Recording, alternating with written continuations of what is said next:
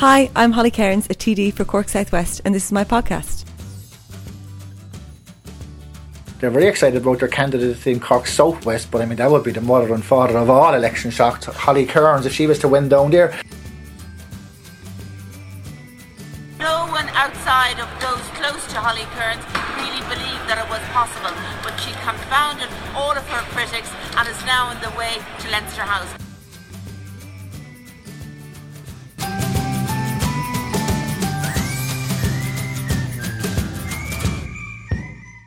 We're back after almost 6 months. The podcast returns. So one of the things we've heard an awful lot since the election is, when is the podcast coming back? I remember when we first started the podcast, we were trying to decide what to call it. We're thinking county colours, all these different things, because County Hall. And we decided to go inside the chamber kind of as a joke at the time that, well, when we make it to the Dáil, we can keep the name. I suppose this is season 2 of the podcast. It is, instead of inside the chamber with Councillor Holly Cairns, we're now inside the Dáil chamber with Deputy Holly Cairns. And we've so much to catch up on. So for this episode, we are going to focus on a kind of recap of the election. The last time we recorded a podcast, it was the week of the election, so just kind of the lead up to it. So there's a lot to catch up on.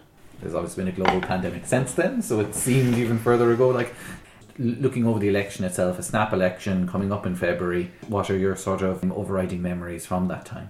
In one of the last podcasts, we talked about the kind of nature of the snap election and how, you know, I think when it came to election day, a lot of us on the team felt like we've done as much as we possibly can. Like, I had a limp at the end of it from canvassing.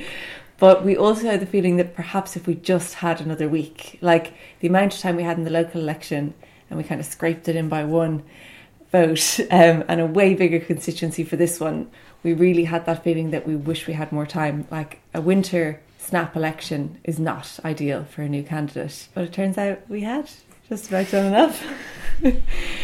By the time we were going to the count centre, everyone was wrecked and kind of running on adrenaline, also excited. It's kind of a really hectic environment. Like, anyone can turn up, which I never knew about counts before I went for an election myself.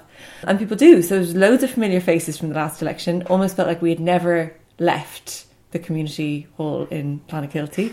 And loads of people who are just really interested and really good at tallying and stuff turn up for the kind of all the goings on. And one of the standout memories is a lot of families turned up, parents bringing their young daughters along to meet me, which was really, I didn't quite understand why at the time, but I suppose it was, there's an expression that you have to see it to be it, and for a lot of young girls, seeing a younger female on the poster sort of changed the way they viewed the election and what was going on, and have become quite engaged in it as a result, to the point where they came along to the count centre to meet me. And 3 girls in particular, it was the cutest thing.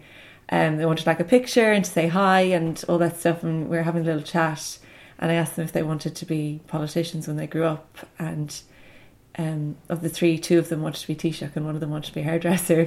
And it was just really lovely, and kind of the realisation that actually just female participation is so needed and helpful. We're so far behind. You can see it, the first sitting of the Dáil was the only full sitting we had in the Dáil chamber, because since then we've been social distancing in the convention centre. But I remember a lot of the journalists saying it to me afterwards that it's quite amazing to look around the room and see the lack of women in that room.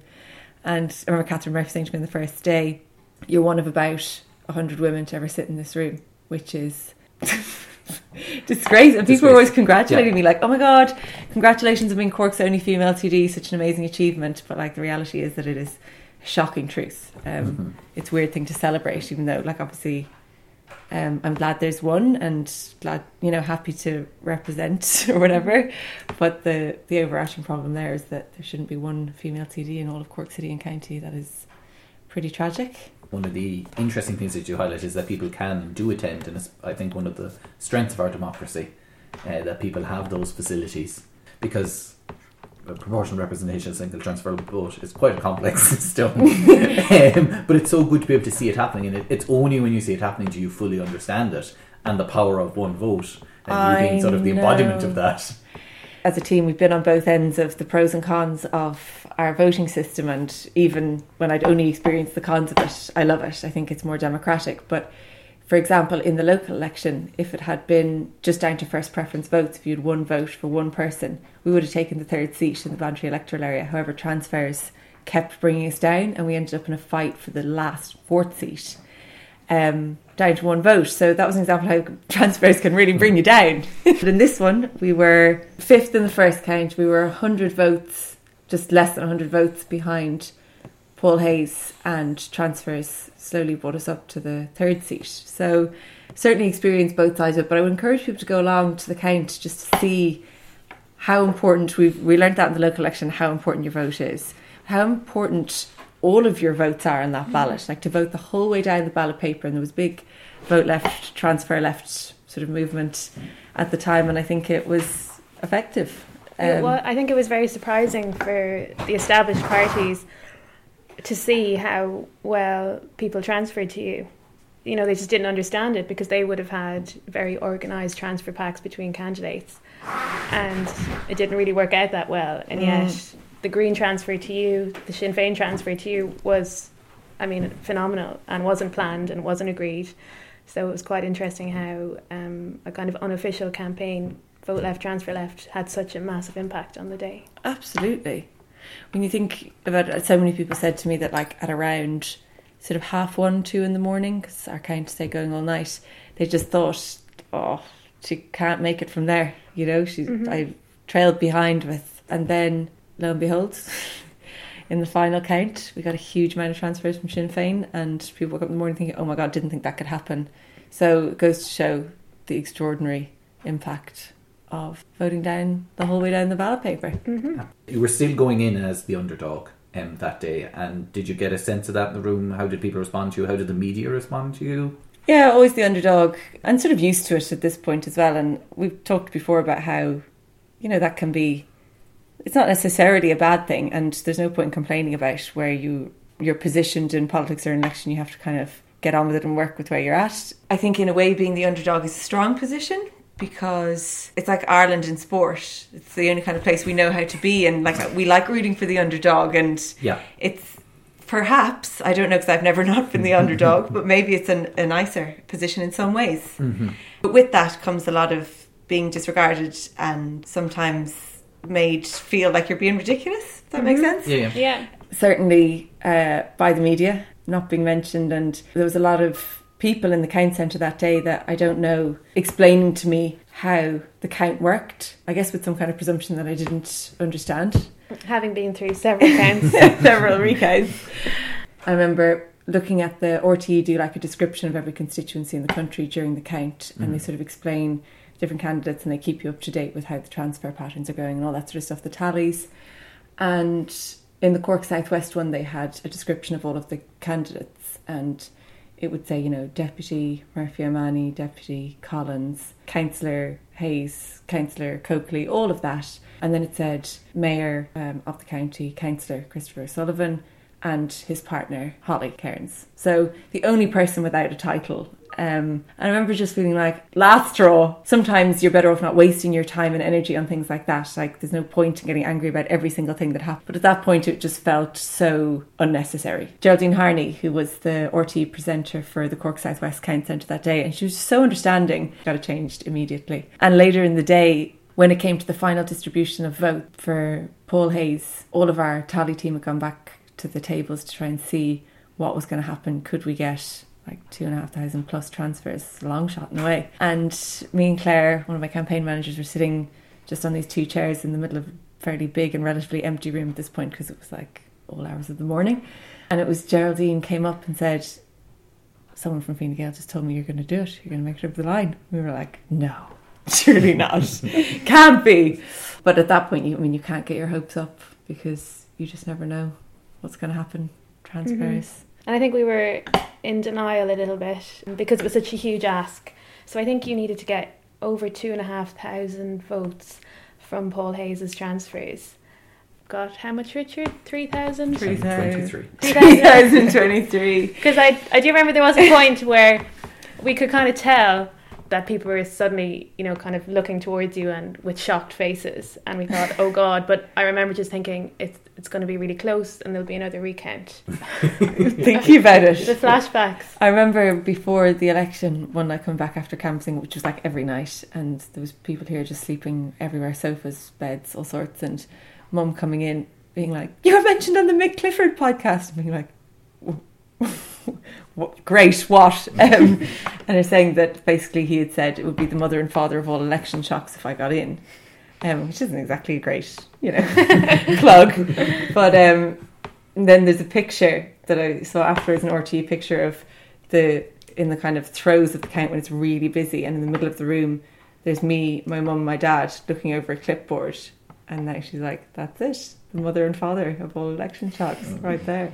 So yeah, I suppose it was unexpected, And Paul was great, considering, you know, it must have been very tough for him on a day when Sinn Féin just romped home in so many constituencies and brought you over the line. And the Green transfers in particular were a big boost early on. I know. I remember leaving the Count Centre that night, nearly one of the feelings I had, almost as much as like, oh my God, we got the seat, was I have such massive admiration for that man. He's so gracious, so sound, like even just going back to when I was in the council, probably the most supportive and helpful and amazing colleague in there. Biggest shout out ever to Councillor Paul Hayes and his wife and family.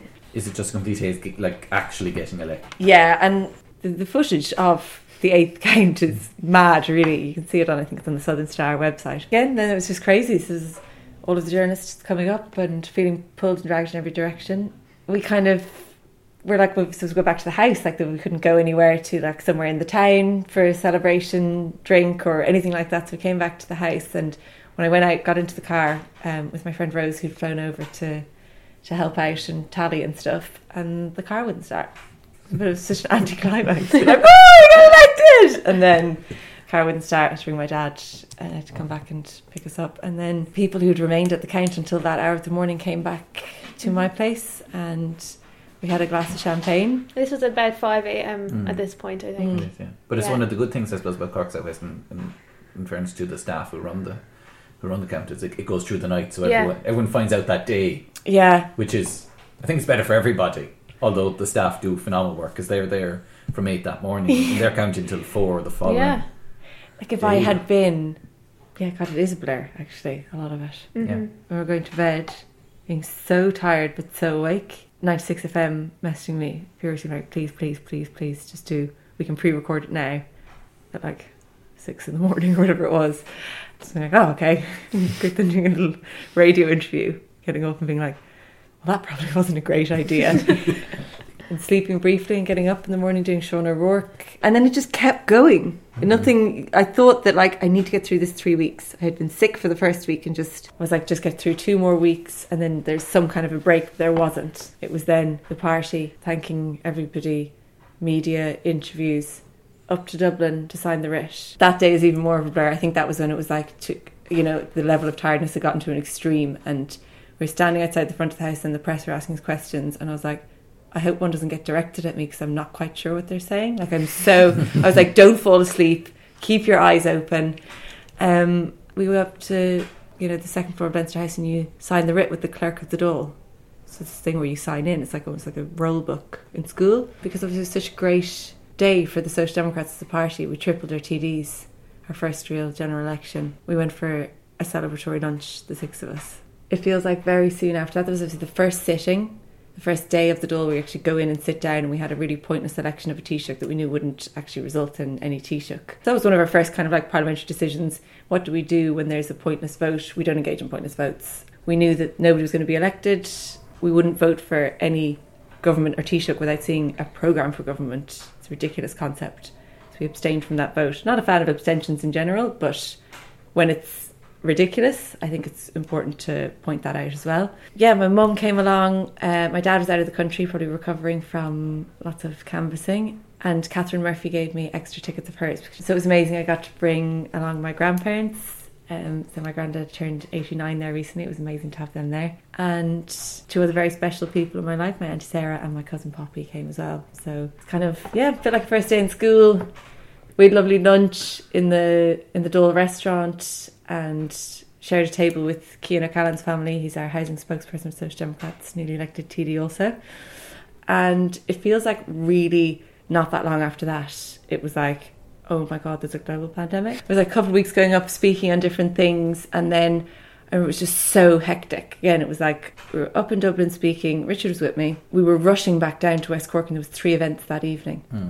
We'd just done the Irish Times Women's Podcast interview as well. That's right, yes. Yeah. And when we were waiting to go in to do the Irish, I've always been a massive fan of the Irish Times Women's Podcast. I was really excited to go on. I went on with Claire Curran, amazing Sinn Féin TD, and Jennifer Carroll McNeil, amazing Fine Gael TD. Really impressed by both of them, and since then have gotten on so well with them. They're brilliant. But the 3 of us went in to do an interview. We arrived and we were talking to Claire, and Jennifer was like glued to her phone with her headphones in and was like, the announcements come in, like lockdown is starting. And it was like this really eerie moment.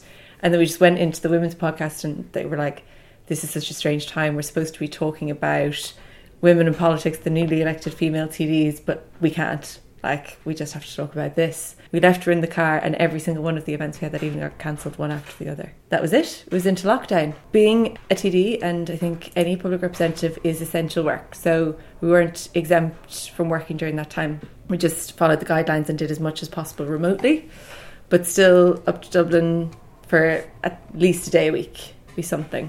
But it would be up and down in one day, rather than going up for 3, 4 or 5 days, which is the situation now. There was like they formed a COVID committee, and the understanding and agreement between all parties, we need cross-party cooperation and coordination on how to deal with this, and not, like, we couldn't even facilitate it with social distancing to full big Dáil debates and stuff. So a lot of stuff was pushed out, including the formation of a government, all of those things. I mean, the timing in that context was a bit mad.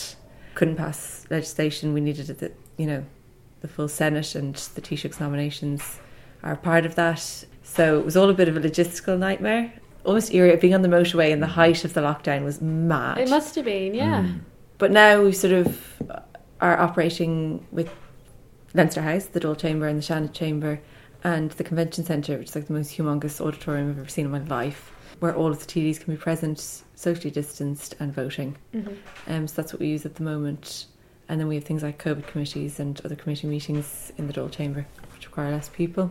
But it's like atmospherically strange in there compared to, I've only really experienced it once in the Dáil, but it was when we were all in there that day, felt like something, if that makes sense. In the Convention Centre, you feel like you're in the airport in like a really empty departures lounge at about a time when it's not busy with flights. Like so for example, like when Micheál Martin got elected Taoiseach, it didn't feel like a momentous occasion, because even I was saying, regardless of if it's not the government you want to see formed, this is an amazing and interesting and, day to be at for parliamentarians or whatever. Just in all honesty, it didn't feel like it. It felt like a bit dead atmospherically. Even his wife couldn't be there because of the restrictions. So yes, strange times for everybody. So I owe so many thank yous. So people always congratulate me in the election, but it's a lot more than one person involved in winning an election. I wouldn't be anywhere near where I am today without so many people. All their help and support, the core campaign team, Pamela, Claire and Richard, the canvassers, so many in the end. We were so lucky. They built up over time, and it was amazing to turn up to canvases and see friends, family, strangers, everything. Posters, it's incredibly labour intensive and hard, particularly in February when it's dark at about 4:30 or 5 o'clock and it's raining, to be up ladders, driving around. They're heavy in the wind, they're dangerous. I had the most incredible postering team. We had a campaign office, a HQ in Schull, and that was being womaned almost every day by amazing volunteers, incredibly sound. Thanks to everybody who donated, spread the word, and, big cringe, but massive shout out to my mum for everything, and all my family. I had aunts and uncles and cousins coming down from Dublin to canvass and help, to tally, and my dad came and stayed for about 3 weeks to do all of the above as well. Look, thank you for that. That was like 6 months. Thank you. Yeah, no, loads to add. I can't wait to tell you all about parliamentary party meetings, what happens there, Dáil sittings, the different types of contributions we make, how it all works, how bills and motions are developed and passed or not passed. Yeah, inside the Dáil Chamber, coming up. Please follow me on Facebook, Instagram or Twitter.